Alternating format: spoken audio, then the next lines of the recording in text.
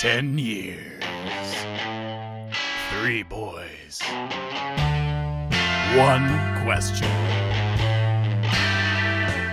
Are we friends? Hello, everybody. Whether you're listening to this on the Monday night that we release it, the Tuesday morning afterward on your way to the ill-advised commute to work, or any other time, we would like to remind you that the police brutality protests are still ongoing, and we are bringing you an episode now. I am your co-host, Taylor. I am your co-host, Brian. And I'm Jorge. And this is Are We Friends, the only show on the internet where 3 boys talk about their interests one at a time to see if they are actually still friends anymore, or if it's just inertia. This week, Brian is bringing us a topic. What are we talking about today, Brian? Finally is my topic again, after a whole lot of everything happening. I was not on the previous episode for personal reasons, and so I wanted to, I know you guys mentioned, kind of a transition or, moving around to back to a similar version of our content. So I wanted to do that with a topic here that is like what we would normally talk about, but still makes all of you listen to the important things that we need to talk about right now. So we're going to be talking about the works of director Spike Lee. Yes. And while I do want to say I don't think that we should really be building our content right now. Like I said last time, I think you should be focusing on Correct. Other voices at this time. But since many of you, I feel, are probably not going to go out of your way to do that still, then we'll be here to remind you. I actually, so I don't use social media besides for this kind of stuff now. Mm-hmm. So I don't know. Are timelines returning to normal? Are people starting to talk about normal things again? Not my timeline, because I follow a lot of activists still who are not letting timelines go back to normal. But since from what I hear, yeah, since I wasn't using it before, that is literally the only thing on my timeline. All you see is exactly. As someone who uses it probably the most out of us, some people are returning to normal. A lot of the stories seem to be filled with still doing activist style things, but posts are getting a little bit more regular, and I'm seeing some more food on my timeline again, right. And the regular Instagram schlock or things like that. My Twitter feed is almost all activist or related to activist stuff, because the algorithm got me during that time and is oh, you like this stuff, so it's just all activism still. But my Instagram is floating back to hey, justice for Breonna Taylor, but also check out my SoundCloud. I'm I'm not liking this at all. Yeah, for me, it's Facebook is the only place where I'm really seeing a transition where people are, doing things like posting the same BuzzFeed article over and over again, Americans are dumb and don't wear masks. Cool. This is an article that could have been written 4 months ago. Might be from yesterday. Okay. Yeah. And while that information has been very important, it is weird to because that's where I've seen it as well on Facebook. Is since I can't only follow activists, there's just whatever I had when I stopped using Facebook. No matter how hard I try, I can't just follow activists on there. It's you can see proportionally who cares more about disease than racism. So I keep seeing the Britta Perry from Community. I can excuse blank, but this is where I draw the line. It's I can excuse police brutality, but the global pandemic's where I draw the line. And so it turns out you can excuse police brutality. Dude, the best part of that meme is I'm pretty sure she says in the original line, I can excuse racism, but animal cruelty is where I draw a line. And Shirley goes, you can excuse racism? It's having just rewatched Community twice because hashtag still don't do anything else much apart from go out. You did just Britta hashtags. Yeah, I did just Britta hashtag. We'll be here to give you a mix of escapism, because we're not going to be the best to actually talk about the subject material you should be listening to itself. Yeah. But we can at least remind you that it's happening, and to go still look that shit up, even as it starts to be less in your face. Correct. And that's what I wanted to do. We go. Yeah, exactly. That's what I wanted to do with talking about Spike Lee, because as most of you know, I come from a film background, so I'll probably talk more about his films from a film perspective, while highlighting all of the things he talks about, because I am very much unequipped to talk about those. I'm the punky upstart Western guy who makes his gun belt too loose, so when he walks out with his big, cowboy walk, and he stands there and it just falls to the floor and I get pantsed by myself. That's me when talking about real issues. Daffy Duck. When has that basically happened? Daffy Duck and or I'm trying to think Porky of a Pig. single I know. Because that doesn't even happen in the Ballad of Buster Scruggs, and it's the That's- only place I could imagine that happening. I guess Looney Tunes. I guess you're right. I was gonna say Looney Tunes is the only thing I can think of. Those cartoons be funny, man. Yeah. So I wanted to start off with a question to you guys. It's just a usual basic question, but before I gave this to you, what was your experience with Spike Lee films? Either one of you. I knew the name, Okay. and after looking at the list of titles, I believe the only one I saw was Inside Man. Okay. Taylor? Extremely unfortunately. That's Yeah. Inside Man also. I had also seen Do the Right Thing. There was a VHS copy at James Madison University where Brian and I Excellent. went, and in order to watch it, they wouldn't let you take the VHSs because they just didn't believe that people will remember that they're worth something. So you Correct, had yeah, to go like- downstairs to the old tube TV / VCR and sit in a cubicle and plug it in and sit there and watch it. So I just watch did. an entire movie on a library Yeah, chair. so I did that. I did that with Do the Right Thing. Okay. Why did you do that? Because I saw that they had VHS and the rest of them, I own the rest of these. And then I saw Do the Right Thing, shit, I've never seen that. I'm going to do that one. Fuck it. Can I take this home? No. No. What do you do with it? Oh, there's a small room downstairs that we can send you to. Well, I'm not going to say no now. I feel like I'm obligated to because I took up your time looking at the VHS tapes. I was gonna say, you're yeah. never mind. Yeah, Your dedication to VHS is so pure that you were unwilling to watch it through any other medium, that you chose to go sit in a library chair to consume it. No, it was the medium He which is a happened to VHS present. zealot. Yeah, the aspect ratio God intended. shut up. So did they say that was my experience.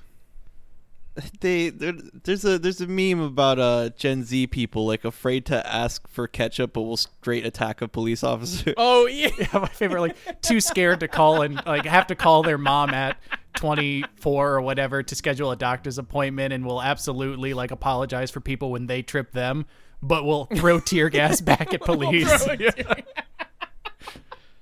Crazy. That pretty much sums it up in a nutshell. Yeah, So hashtag anxiety. What experience with Spike Lee did you want us to have? No, I was honestly just wondering because, again, Spike Lee is, I think, a name that a lot of people do know, but I don't know if they've actually watched a lot of his stuff. Right. And it's funny that you both mentioned Inside Man because, oddly enough for me, and I think this might just be the pretentious film student part coming out, another the rest of my beard is filling in as I'm saying this, but I hadn't seen Inside Man. I had seen his, films that mattered and his political His, Well, that's his what- artistic oeuvre. I really had only seen Do the Right Thing before it started. My first experience was watching Do the Right Thing. I'll put it that way. Well, I was looking at his filmography, and there was all these great movies. I'm like, oh yeah, no, I do. I want to watch many of these. And it's Inside Man. That must be a different Inside Man, because that one of these It can't things be is the not like the same other. Yeah. Even the funny thing, and we'll get into I'll get into the films that I mentioned for you guys, and then I'm going to ask what you guys watched. But the funny thing with Inside Man was I was looking up because it's kind of an outlier. Kind of, not necessarily, but he dips into more, I guess, generic mainstream type films, Action film, kind of light action. He dabbles in them, but it reading about Inside Man was commercial success. Inside Man, I'm like, oh, this made a lot of money, and then hearing everybody hey, I know Inside Man. I'm like, how the fuck did everybody see this movie but me? Yeah, did you watch it for this episode? I watched it. Yeah, okay. So for you guys at home, and we'll probably put this list somewhere, or I'll throw it up on Instagram, something. The quick examples I gave them, because most of these are readily available on streaming services at the moment. I mentioned Inside Man, Do the Right Thing. If you're listening to this on Monday, I think it's still technically free on Amazon, but it's not going to be on the 30th and after. She's Gotta Have It, which is one of his first ones. I think it might be his first one.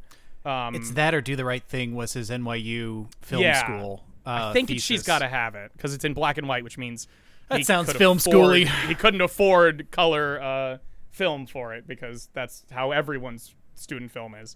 And then I mentioned his latest one, Da 5 Bloods, and then the one right before that was Black Klansman.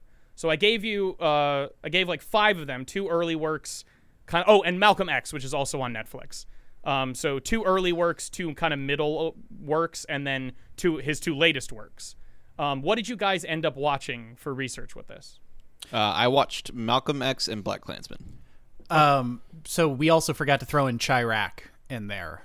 Ah, yes. But no, I actually rewatched Inside Man for this because of how much the police. Well, no, so like one, it is and has Taylor been. is the inside man. I am the inside man. If you turn around right now in your car or home, I'm inside. I am the man inside. But if I specifically watched that one because of its police presence. The main characters are police, and the majority of the ensemble are like members of the NYPD. So I did watch that one for a reason. But to watch the one that was on topic during a time where police are brutalizing all sorts of people, where a large topic is racism towards black people, you watch the one that is primarily about the police. That is that is the least charged with that kind of stuff. It's interesting. It's interesting because I think even in it is. Yeah. Like I'll go into this in more detail later. I think even with a like surface level sympathy towards the police simply because they are the main characters, I don't think he shies away from like some pretty strong critiques of what it means to be in a police force. Yeah, I'll get into those. Yeah, I can see why this movie was commercially successful. I still think there is a Spike Lee-esque critique happening. Honestly, if we're gonna get into the analyzing like whether there is sufficient or enough, or like what level of critique of police there was in that's something we should probably leave to articles that we can post references to.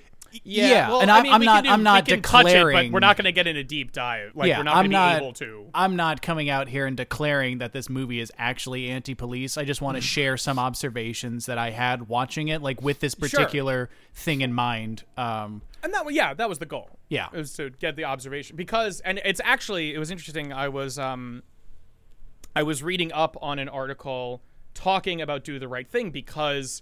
And I'm going to just say blanket spoilers because I do want to talk about events that happen in these movies. Yeah. But these are movies from as early as now.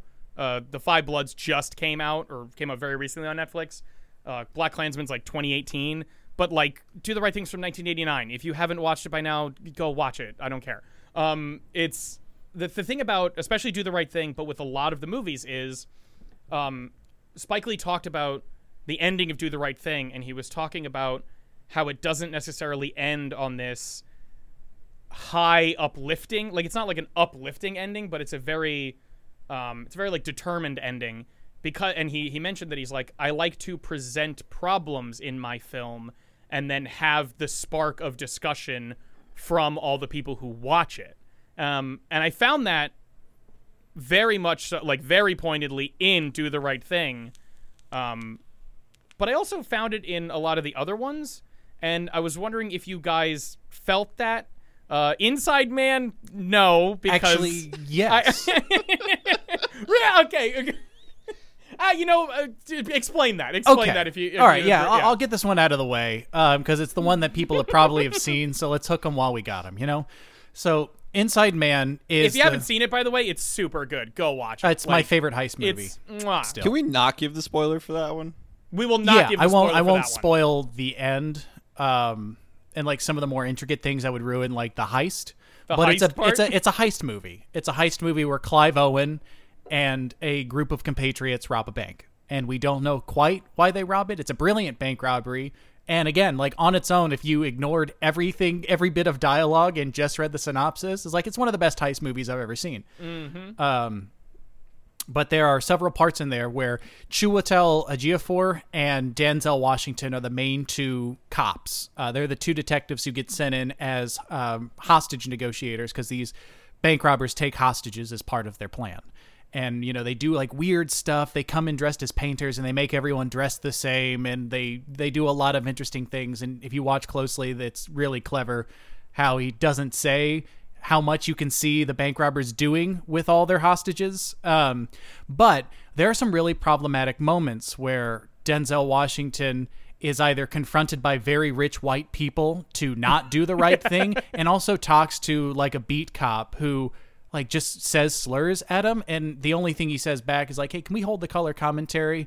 And the line the cop says back is like, I'd rather be an old bigot than a handsome corpse, which is a striking line that he just kind of moves past. But there's a lot of I watched this with Emily, and Emily said like, this movie is incredibly fucking racist. Like everyone's saying things on race, and like, yeah, all of Spike Lee's movies are racially charged for sure. Yes. But those two characters, Denzel Washington and Chiwetel Ejiofor, like are being manipulated and try to out-manipulate rich white people, and are kind of standing by as bigotry, like common street bigotry is happening in front of them.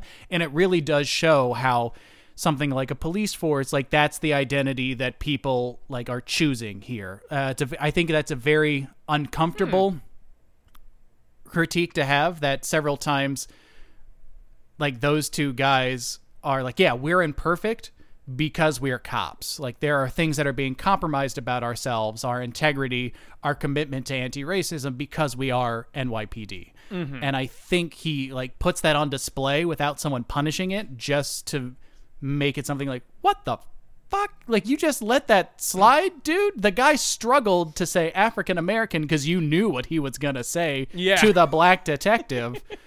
So there are several moments in that movie where the police go nuts. Like they racially profile a Sikh that comes out, like, oh my God, it's a fucking Arab. And the guy's that's like, almost the exact line, by the way. Like, I think that's the exact line. And he's being spoken to by Chiwetel Ejiofor and Denzel Washington. Like after they realize he's not one of the robbers, and they bring him out, and he goes like, I want my turban.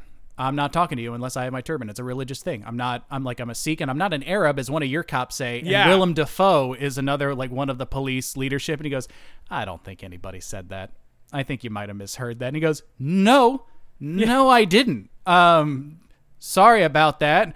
In the same way that I can't get a guy, like I can't randomly search at the fucking airport. I can't get served in a restaurant. I'm pretty goddamn sure I heard you call me an Arab. Like it's a very uncomfortable scene. And then we move past it. And there's several of those moments in there. When they're finally shooting at, in a climactic moment, the police are using rubber bullets, and they intentionally say like, no, shoot them straight in the head, get knockout shots. And over the line, Willem Dafoe is yelling, ceasefire, ceasefire. And the cops just don't. Yeah. He has to scream it like 4 times. Yeah. And then at the end, like, I'm not a fucking bank robber. Stop harassing me. And it like these, I don't think the police are put in a good light. They are the main characters. And I think that's the best thing they have going for them in this movie. So that's pretty much it. On the inside man, like watching, I don't think it's a favorable presentation of police. I think police are the main characters. Yeah. That was my bit on it. I think a similar thing happens in BlacKkKlansman, because that's actually a true crime story. That's about Detective Ron Stallworth, who is the first black detective at the Colorado Springs Police Department, who goes after the Ku Klux Klan in Colorado Springs to surprisingly funny effect. Like, that movie is... It's a true to life, and there's some very serious moments. The ending is incredibly serious, but like, there's some funny shit. Like, there's some very good comedy in that movie. But again, it gets back to the point of, I think Spike Lee likes to present problems to the audience, or show, like, with the light of his camera, the issues that are facing mostly black people in whatever day and age he's at, usually connecting it to the present time that he's in. and not necessarily giving it a solution, but just showing people, like putting it in their face so they can't ignore it. Yeah.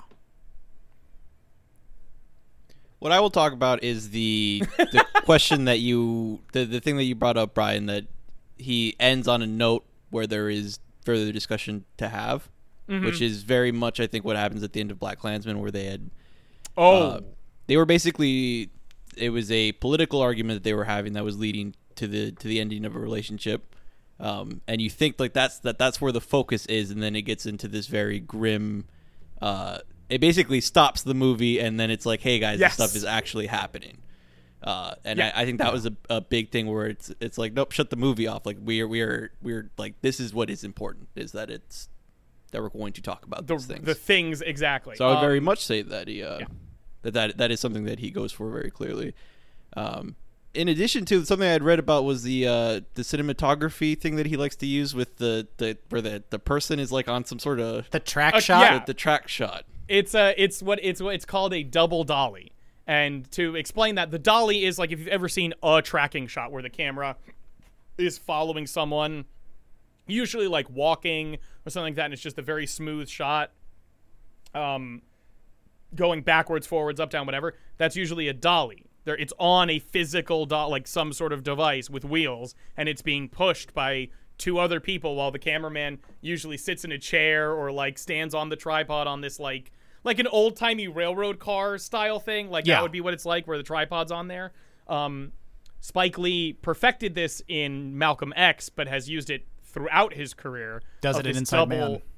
And this in this double dolly shot where there's essentially two dollies. There's the dolly with the camera on it that's moving in its thing, and the person is on a dolly themselves being moved. So it gives you this very almost like ethereal like quality to it. Like it seems a lot of the time like the people are floating either towards or away from the camera. Like that sort of thing. In other like TV and movies, it reminds me of like the way they make things look when the camera is focused on somebody who's like drunk and walking down the street, you know. But they use God, I saw 4 separate shots from things when you said that. I was like, oh yeah, like that movie and that TV show and that movie and that. yeah, but used to much better effect in Malcolm X when he's going through some stuff, and then at the end of BlacKkKlansman is like very it's because that's when they're moving like out of the movie into the real footage. And that was the thing about that, is a lot of the times, I think in Malcolm X, it's still the point of the effect is it's very jarring. Like everyone notices the double dolly shots in every Spike Lee film that he does them in. They go, oh, there it is, because like it's basically become iconic. He usually for him only now. does like 1 or 2. It's only one in each of the movies I mentioned. That's it. 25th Hour has the most, because I think it has like 3 of them, but they're all very close together. But it is a very jarring effect, because you're like, okay, the background is moving, but the person is staying still, but they're moving. And it feels odd, but it is, I think, like Jorge is talking about, to take you out of like this movie experience and really feel the emotions that are happening either in the story or for the characters. In Malcolm X, it's as he is walking up to the speech where he is going to die. Like that's the speech where he gets assassinated at, and it's this a fucking amazing shot where A Change Is Gonna Come is playing as he's sort of like floating, almost like he's shot from below, so you're looking up at him, which always indicates a level of like power or divinity or authority. Like there's a strength someone is given when they're shot like that, right? They look bigger, and he's kind of dollying, and he feels almost like in a trance. It gives you this very like it makes me fucking like, it's very sad, because it feels very resigned, like he knows where he's going to and where he's going to end up, sort of thing. And BlacKkKlansman is very confrontational with it. Like it's this one shot. You don't even see them open they get a knock on their door, right? And then you hear the door open, and then they immediately cut to this dolly shot of them getting pulled towards the window with their guns out. That looks a lot like a Shaft or like a Jackie Brown. Like it's a very kind of blaxploitation styled thing, repurposed for black empowerment. But like it takes you out of it immediately, like, oh, they are directly confronting the audience and, white supremacists. And Inside Man also has one of those. And Taylor, I don't know if you want to expand on that one. Yeah. Because that one's very interesting, too. It is interesting because it comes right before Christopher Plummer is the owner of the bank and is in this movie. And he hires Jodie Foster, whose name is literally Miss White. It is. Wow. Oh, yeah. And she shows that he is there's corruption in the upper echelons of New York. The mayor has some sort of compromise on him, who again is white. And they have a scene together, and then immediately he talks to Clive Owen over the phone as the hostage negotiator, and Clive Owen crosses a line that Denzel Washington was sure he wasn't going to cross. He thought at least he had a handle on this particular aspect, and then Clive Owen crosses that line, and I'm not going to spoil what that line is, because unfortunately with a heist movie, you can't talk about the ending. And that's where we get the tracking shot where he gets out of the hostage negotiating van, and that's tracking right up to the front of the bank. And you see the police doing their shit, their SWAT and other shit behind him. And he's doing that. And just Denzel Washington has murder in his eyes. I'm fucking done with this. Goes up to the front of the bank, confronts Clive Owen. This is fucking ridiculous. Fucking shoot me. Clive Owen is pointing again, fucking shoot me. Go ahead. Fucking do it. I'm done with this. You're not going to fucking do it. Fucking do it. And Clive Owen goes tell the NYPD to send me someone sane, and slams the door in his face. And it is a kind of a defeating moment. But it is for a movie that is really realistically blocked. There's people are cowering. They do a lot of things moving people from left to right. There's a lot of people being moved in and out of rooms. There's a lot of movement that happens in this movie that he does it to great effect. All right, no more realism. We're going to do this. Really, this is a moment for Denzel Washington. Yeah. He does some, for me, he does some very interesting things. And I can talk about some of them at some point. But I wanted to know, Jorge, was there anything else you noticed, I guess in that same vein of the double dolly shot in the Spike Lee movies that you watched? It doesn't have to be a specific thing, but was there something in the filmmaking that you noticed helped him either say a message or bring a point across, or honestly just do something cool or interesting? I was honestly very much watching those movies for content and not as That's much. Fine. We can talk about that. That's fine. I was not super focused on the cinematography, and for me personally, it is something that I have to focus on and have somebody explain it to me. Usually. Oh, I gotcha. It does not. No, it does not come naturally to me by any means. But no, I mean, there's the things that come up to me during BlacKkKlansman is certainly he's having an open conversation about police and whether that is an acceptable form of occupation at all for people to have. I won't comment on it myself. Like I said, I don't think we should. You are actively pushing back on what Spike Lee wanted to do. He wanted you to talk about it, and you're like, I ain't gonna say shit about that. I think it's very complicated. I will say that I am personally in a very anti-police mood right now. But I think commenting as to even more so as to whether the level of glorifying police in BlacKkKlansman is acceptable or not, that's what I will not comment as to. Okay. Yes. Yeah. But no, that is very obviously something that he wants to talk about, wants to be talked about. Yes, because he presents, I would say at least in BlacKkKlansman, he presents multiple sides to that argument. He isn't like, ooh, I love the police, or ooh, they're the fucking devil. He shows people arguing both of those points, both through events that happen and through straight up dialogue. Because the other thing I wanted to touch on with Spike Lee, as a sort of overall point, because I think I saw it in every movie that I watched for this, was his dialogue is up front. There is no fucking there's subtext in what happens and why things happen and the way things happen. But in terms of his text is very much this is what we are talking about, and this is what I want to say. Yeah, for sure. in Do the Right Thing specifically, there isn't a double dolly shot, but the equivalent of it is a series of upfront moving close-ups on certain characters as they just rattle off the most prejudiced, like awful, offensive stuff about every other character's race, basically. So like Spike Lee's character Mookie will just start running off about Italians, and then John Turturro's character will just say very offensive things about black people, and all of that stuff happens. And again, he is very upfront about it. There's no confusion as to what's being talked about, which, to be honest, I think is good.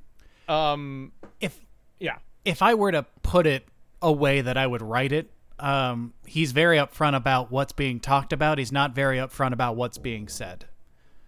Yes. Yeah. I can see that, but elaborate on that. Okay. So like you said, especially, I'm going to bring it back to Inside Man because it's the one I've seen the most recently. Race is something that there's hardly a bit of dialogue that doesn't have a racialized comment in it. And then it's very surprising certain characters never make a racialized comment, and it's not who you think it would be. But at the same time, like, there's a weird, either in the plot or in the blocking of the scene, or when he chooses to make his tracking shot, or how the plot eventually unfolds at the end, that it seems to go counter, or at least provides a tension of some kind to like this obviously racialized dialogue that's going on. So it leads, I think that's the way in Inside Man, at least that's how he opens up that question. Like, I've shown you a lot of shit. None of it's very good. All of it's pretty ugly. You need to think about this, because I showed you what's being talked about. You need to figure out what's being said, like what I'm saying about this, or what you need to examine what you think I'm saying in this as a filmmaker. Like, that's a dialogue that you need to have in order to think about this movie. That's actually interesting to bring up, because there is a Do the Right Thing has an iconic moment with Spike Lee. Spike Lee is the main character in this film, and he likes to show up in some of his films, and then he kind of just stopped doing that after a while. I don't know if he just got tired of it, or was like, I can hire bigger budgets. He didn't. Have to like, be I in can them. hire actors. I don't have to do this myself. But the main character, Mookie, there is the pivotal one of the pivotal moments is after the death of a certain character at the hands of police, in a holy shit, disgustingly reminiscent moment from 1989, but we'll talk about that in a second. Mookie, Spike Lee's character, takes a garbage can and throws it into the pizzeria where the scene of this fucking police crime. Like, and it starts this riot where they burn down the pizzeria. And there was an interesting thing that Spike Lee was addressing in one of the interviews, where he was talking about, people have come up and asked me or theorized that Mookie threw the trash can through the window to save basically the white Italian owner of the restaurant and his sons who work there, because the mob was getting ready to fucking attack, and then he like redirected it at the store because he liked them. And he was like, no, Mookie does not do that to save Sal at all. He does it because his friend was just murdered by police, and he's fucking acting out in a moment of grief and anger. And I was like, I'm glad that like he clarified it, but he also, the one thing that he also said after that was, and the only people who have brought me this theory were white people. And that was honestly, that was fascinating to me, because the second he said it, I was like, of course, that's the only people who would bring that up to him or would make up that theory, because Spike Lee made the movie and he understood why that would happen. And I assume a lot of black people understood that as well. But it also furthers that whole proposing of a problem.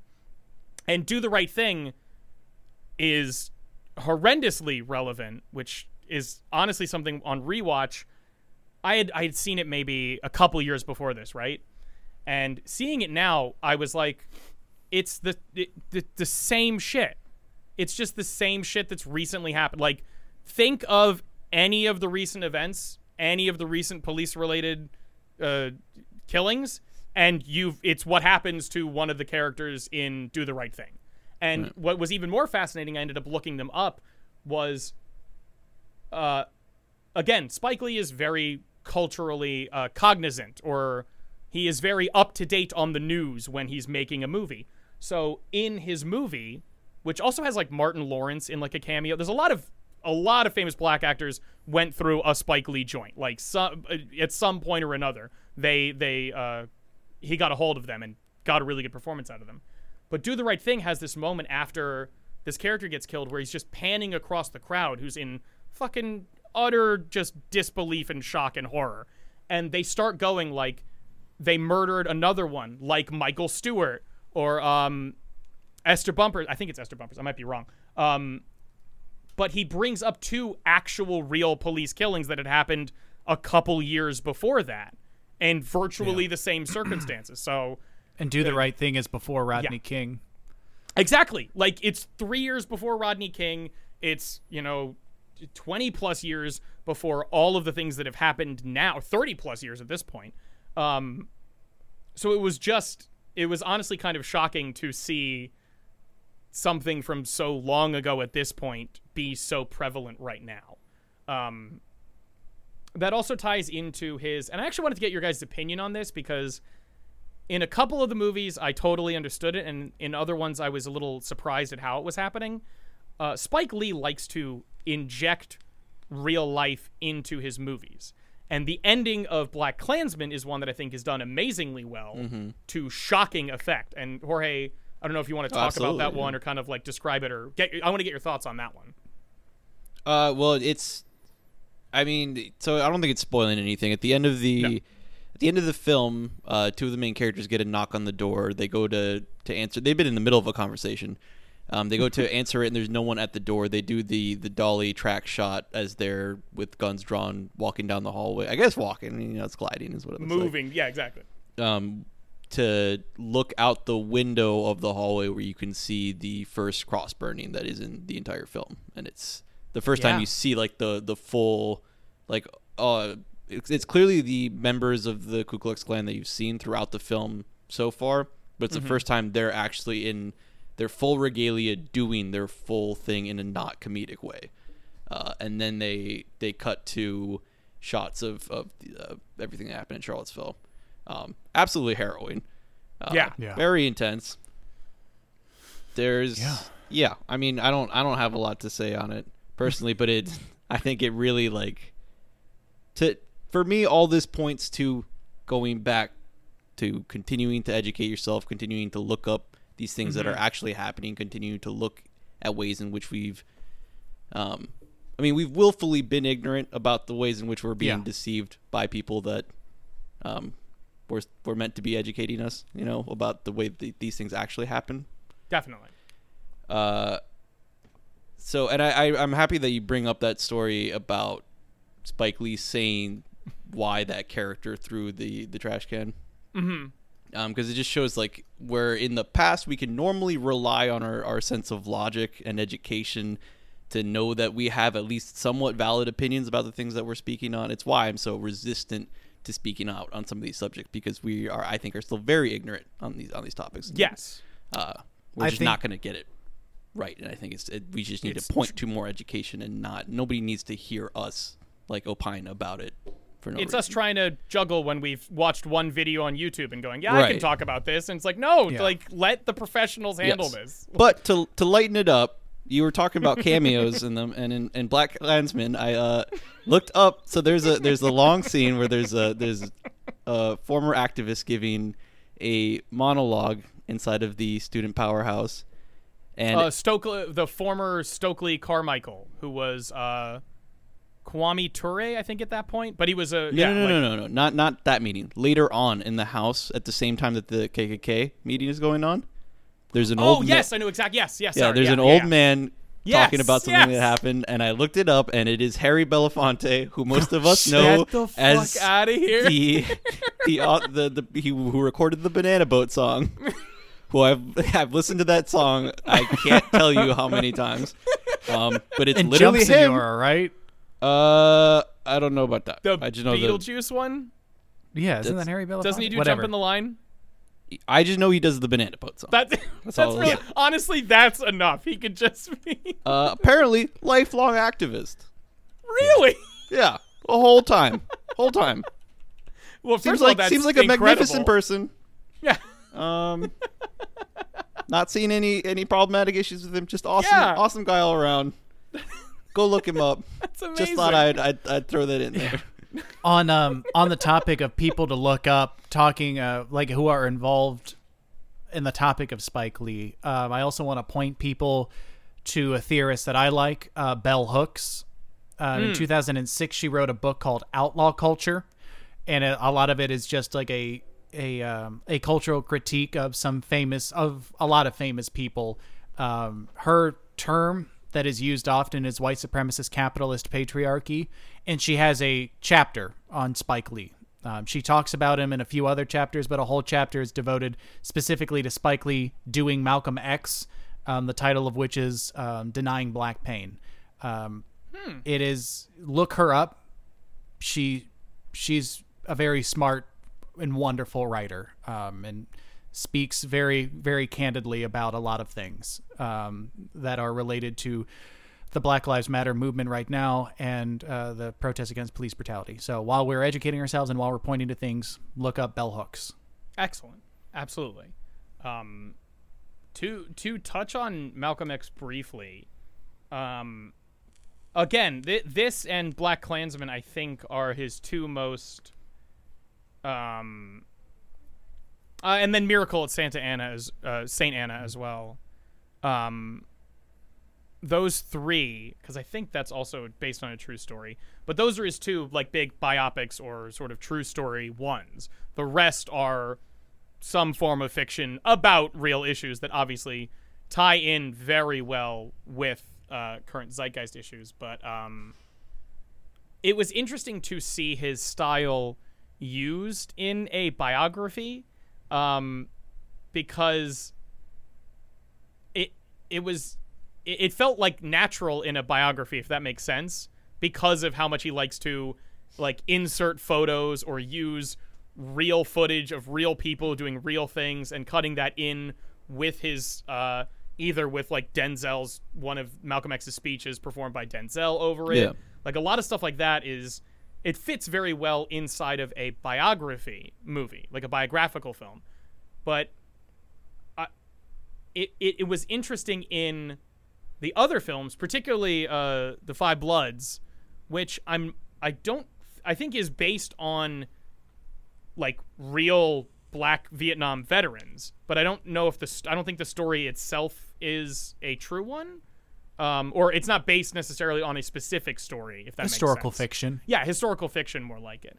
But that use of like photos and real event footage very much helps to ground a lot of his films in reality for me, because he likes to use fun, cool shots and weird like lighting and cinematography and things like that. So from a filmmaking perspective, it was just it was very interesting to me to see that kind of amalgamation of like strange, like groundbreaking in certain aspects, cinematography and filmmaking with like, here's some Ken Burns shit where I'm just going to show like 5 photos in a row of the real person as they talk, and then I'm going to throw a quote up, and it's like, oh, that all fits somehow.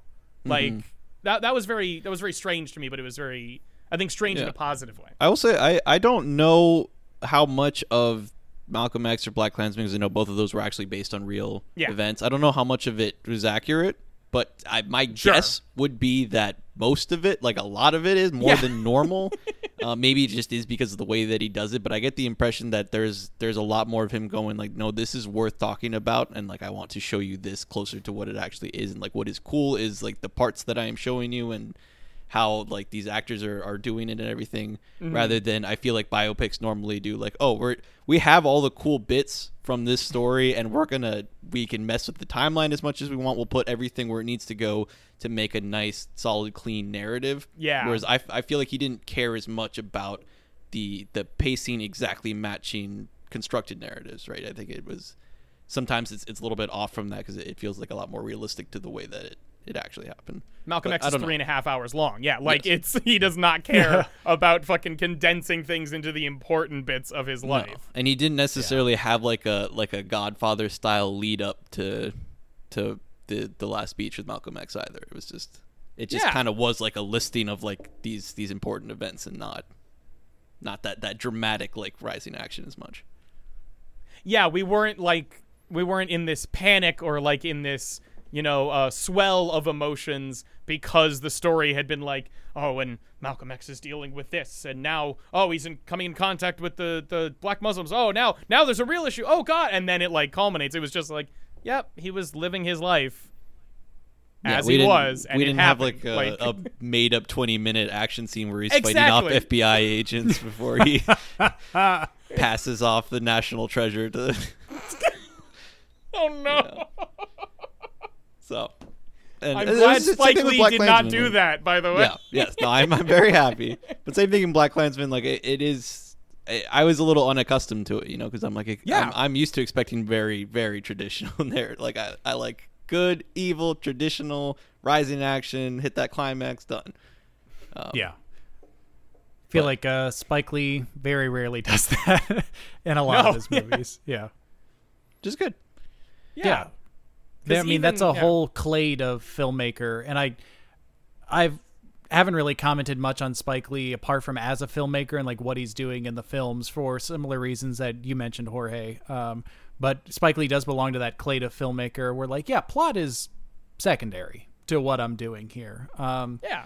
I'm forgetting the director's name now, but the director of Ghost in Shell talks about like someone like an American reporter talked to him about like, yeah, this movie didn't make a whole lot of sense. Like, yeah, I don't care about the plot. The movie's about the philosophy that I'm trying to put forward right now. Are you talking about the original anime or no. The original anime, the movie not the remake where they whitewashed had Scarlett Johansson. Scarlett Johansson play the main, clearly not supposed to be white character? No, That again, that's the one absolutely. that you wanted to bring up. Absolutely, the original anime, which is also very good. And again, like many of Spike Lee's movies, visually stunning. For the record, if you haven't seen or you're listening to this at a different point in time out there in the future somewhere, right now there are many voice actors who are white and have been voicing non-white characters who are resigning and like Or basically- saying they regret. I Yeah, guess, like can an actor resign? I don't know if that's the right word, but Yeah, they're you saying can. like, yes, give it to somebody who is the actual race that this character is supposed to be. Yeah, Big Mouth is the but- first one that I'm thinking of. Yeah, there's a few of them, but I still have yet to hear anything about Scarlett Johansson saying that Dude, something should be she's not gonna changed happen, about buddy. that It's coach she not was gonna in. happen. she stonewalled it, and she just got away with it. Oh, she dropped out of the She dropped out of the movie where she was going to play a trans person. There was a story of. I don't remember the situation, but there was a story where she was going to play a trans person, and everyone was like, okay, we somehow let you get off the hook with playing fucking Makoto in fucking Ghost in the Shell, but we're not letting this stand. And so she was like, fine, I will step down from this role. And then like the movie fell apart because of all that shit. But yeah, so she got punched a little bit, but she's like, I have all that Marvel money, I don't give a fuck. There was a if you're listening to this in the future, I'm sure you can find it if Welcome. you Google it. But in the real world now, there was a fun moment where Stephen King, writer, retweeted something of J.K. Rowling's, and she immediately took that as like blanket support. So wrote a bunch of really nice things about her, and the only comment he put is like, yeah, trans women are women. And she immediately deleted the tweet where she said nice things about Stephen King. Yeah, that was incredible because I think if you look at the tweet, she would like part of the tweet she was at, she was basically like talking about like believing women on some level. She was like, men look at women's voices as acts of violence and commit violence to women. And Stephen King was like, yeah, like that can be bad. That's absolutely bad. And she was like, oh, thank God, finally someone sane who believes all the things I believe. And someone was like, hey, Stephen King, are trans women women? And he was just like, yes, trans women are women. And immediately she fell like a house of cards. It fell apart. It was great. If you don't know, Sorry. Oh, no. J.K. Rowling said some transphobic things that you can. She's a you can turf. go It look wasn't up great. online. Some Sometimes it feels like maybe she's just like literally so old and ignorant and Like, she stupid that she can't doesn't know what do she's it. doing, but then she just keeps digging that hole, man. And it's That's just the like, thing. oh my- It's the doubling down. And that's the... Honestly, to turn it back on the topic, at least with something like Do the Right Thing, that's the interesting thing to see in the individuals that happen, or the individual experiences happen there, is the doubling down. Because I was watching that movie, and it really gets to the emotions tied up with racism and systemic racism and the things that go with it, because half the times to all of the characters in the argument, I'm like, just relent. Just go, you know what? My bad. Yeah, like on all of because there's issues that everyone has. Even the character who gets killed, like Spike Lee was talking about, like he is the misunderstood black man. Like he's no angel, but he is the regular person. He has flaws and he has his own ways of thinking, but he is this guy who is inevitably, destroyed by the system, the racist system in place. But individual emotion fueling a lot of the arguments and the demonstrations of racist activities is another fascinating aspect of Spike Lee, because he uses it in everything. It shows up in BlacKkKlansman. It's the most prevalent for me in Do the Right Thing, but it ends up showing up a lot, and I liked that that's there because it feels very honest with how people justify the actions that they end up doing. Like the pizza owner, after the fucking character's killed and literally hauled off in a police car because one of the cops realized, he's like, oh shit, we've got to get him out of here before they fucking kill us, or fucking do worse, whatever. And they drive off, and the Sal of Sal's Pizzeria just goes, he basically is like, they're all staring at him. He just goes, you gotta do what you gotta do. And they fucking explode at that. But he's just thinking about his perspective of the situation, and it's you can see where the twists of society have fucked it up on enough levels to go, oh, I get why he is saying that, but holy shit, read the room, dude. That sort of stuff is very fascinating to me in these, because I think I especially like to talk about the logic and how it doesn't make any sense to be racist and all these sort of things, where a lot of these things are just emotional and personal things that happen to people as to how they get into being either racist or classist. Like, all of these ists come from emotions a lot of the time. Right. I'm going to push back on that. Really? Okay. Yeah. No, just on the very last bit about how people become racist. I believe people choose to continue to be racist, for sure. Yeah. I do. That's absolutely your fault. I do think you're not set up well. Like we were saying earlier, we were willingly neglectful of a lot of the things that we were taught, and assumed them to have an authority. Mm-hmm. As a child, you don't have much choice.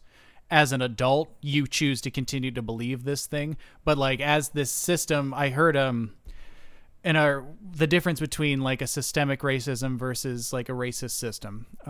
And a systemic racism is if every police officer and every government official were suddenly and magically perfectly not racist, Mm-hmm. people of color would still get in the shit end of the stick. And that's what we mean. It's baked into the thing that shapes our lives. And so I think at Jump, people who, it is impossible to be an American and not, at least a white American, and not be a racist. It is your choice to continue to not fight that. That's all I'm going to say on that. Okay, it's interesting. I think, yeah.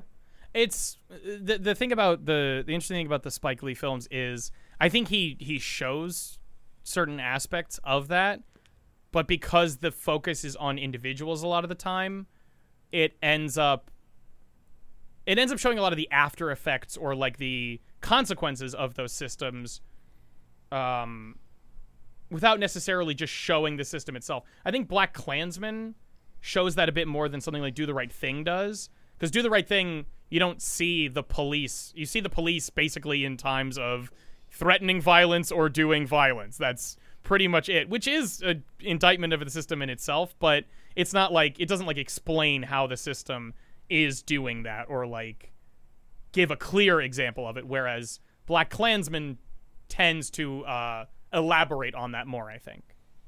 And Inside Man doesn't at all. It completely jerks off the police, and they literally go, "It's the best thing ever." And sorry, no. Inside Man is a very enjoyable film. It's just I know. Well, again, like I watched it because I assumed like this is gonna be not enjoyable to watch. Shit on Taylor, and there were a lot. I watched Inside Man, so then I watched it again instead of watching any of the other movies I recommend. I know. I'm watching Black Klansman tonight. Okay, it's just like I figured no one else was gonna rewatch Inside Man, so I figured.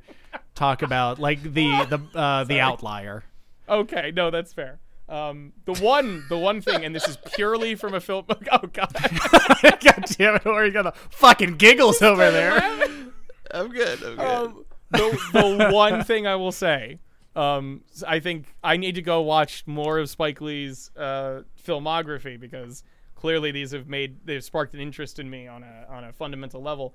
However, the one movie of his that I have seen that I cannot recommend against enough is his bizarre, I believe it was 2013, maybe 2014, remake of the Korean film Old Boy. Oh my God, Spike Lee directed that? Yes, I can't stress this enough. I don't know what happened or why it happened or if it was all studio interference or whatever the fuck happened with this film. Do not watch it.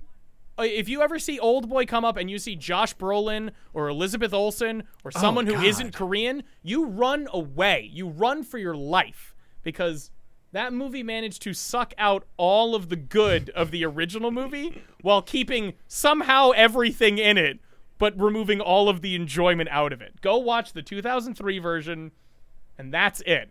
Sorry, Spike. It's a swing and a miss. It happens. Yeah. Don't worry about it. I gotta watch the Spike Lee version at some point. You've seen the original, right? Yeah, yeah. You see. Okay, then go watch that one. If you're gonna knew watch, that someone had. I thought it was like a typical Hollywood botch job of like remaking a movie that wasn't Hollywood. Yeah. And doing a bad job. I had no idea it was Spike Lee. That's funny. I watched Old Boy for the first time with a guy who speaks Korean, and that was very eye-opening because every once in a while he'd go like, okay, we need to talk about how they translated that really quick. Oh, shit, okay. Yeah, it was, their movie's really good. 2003, watch it. Go. So what do we think? We want to wrap it up here? Yep. Oh, yeah, I think that was pretty good. That's your cue, Lord, buddy. Taylor. Oh. Oh, okay. On the topic of Spike Lee, are we friends? I'm going to lean towards a yes. I think we touched on enough things and kind of agreed on those points, or at least enjoyed those points enough that we have a comprehensive, like, positive reaction to him. So I'm going to say yes, we are friends. I'm going to guess that it's going to be a yes, but I think needs more data. I think maybe a part 2 with some more movies or a little more research or something like that would be good. Yeah. I'm going to give a strong yes, but entirely take it back with my sign out. So, yeah. Oh.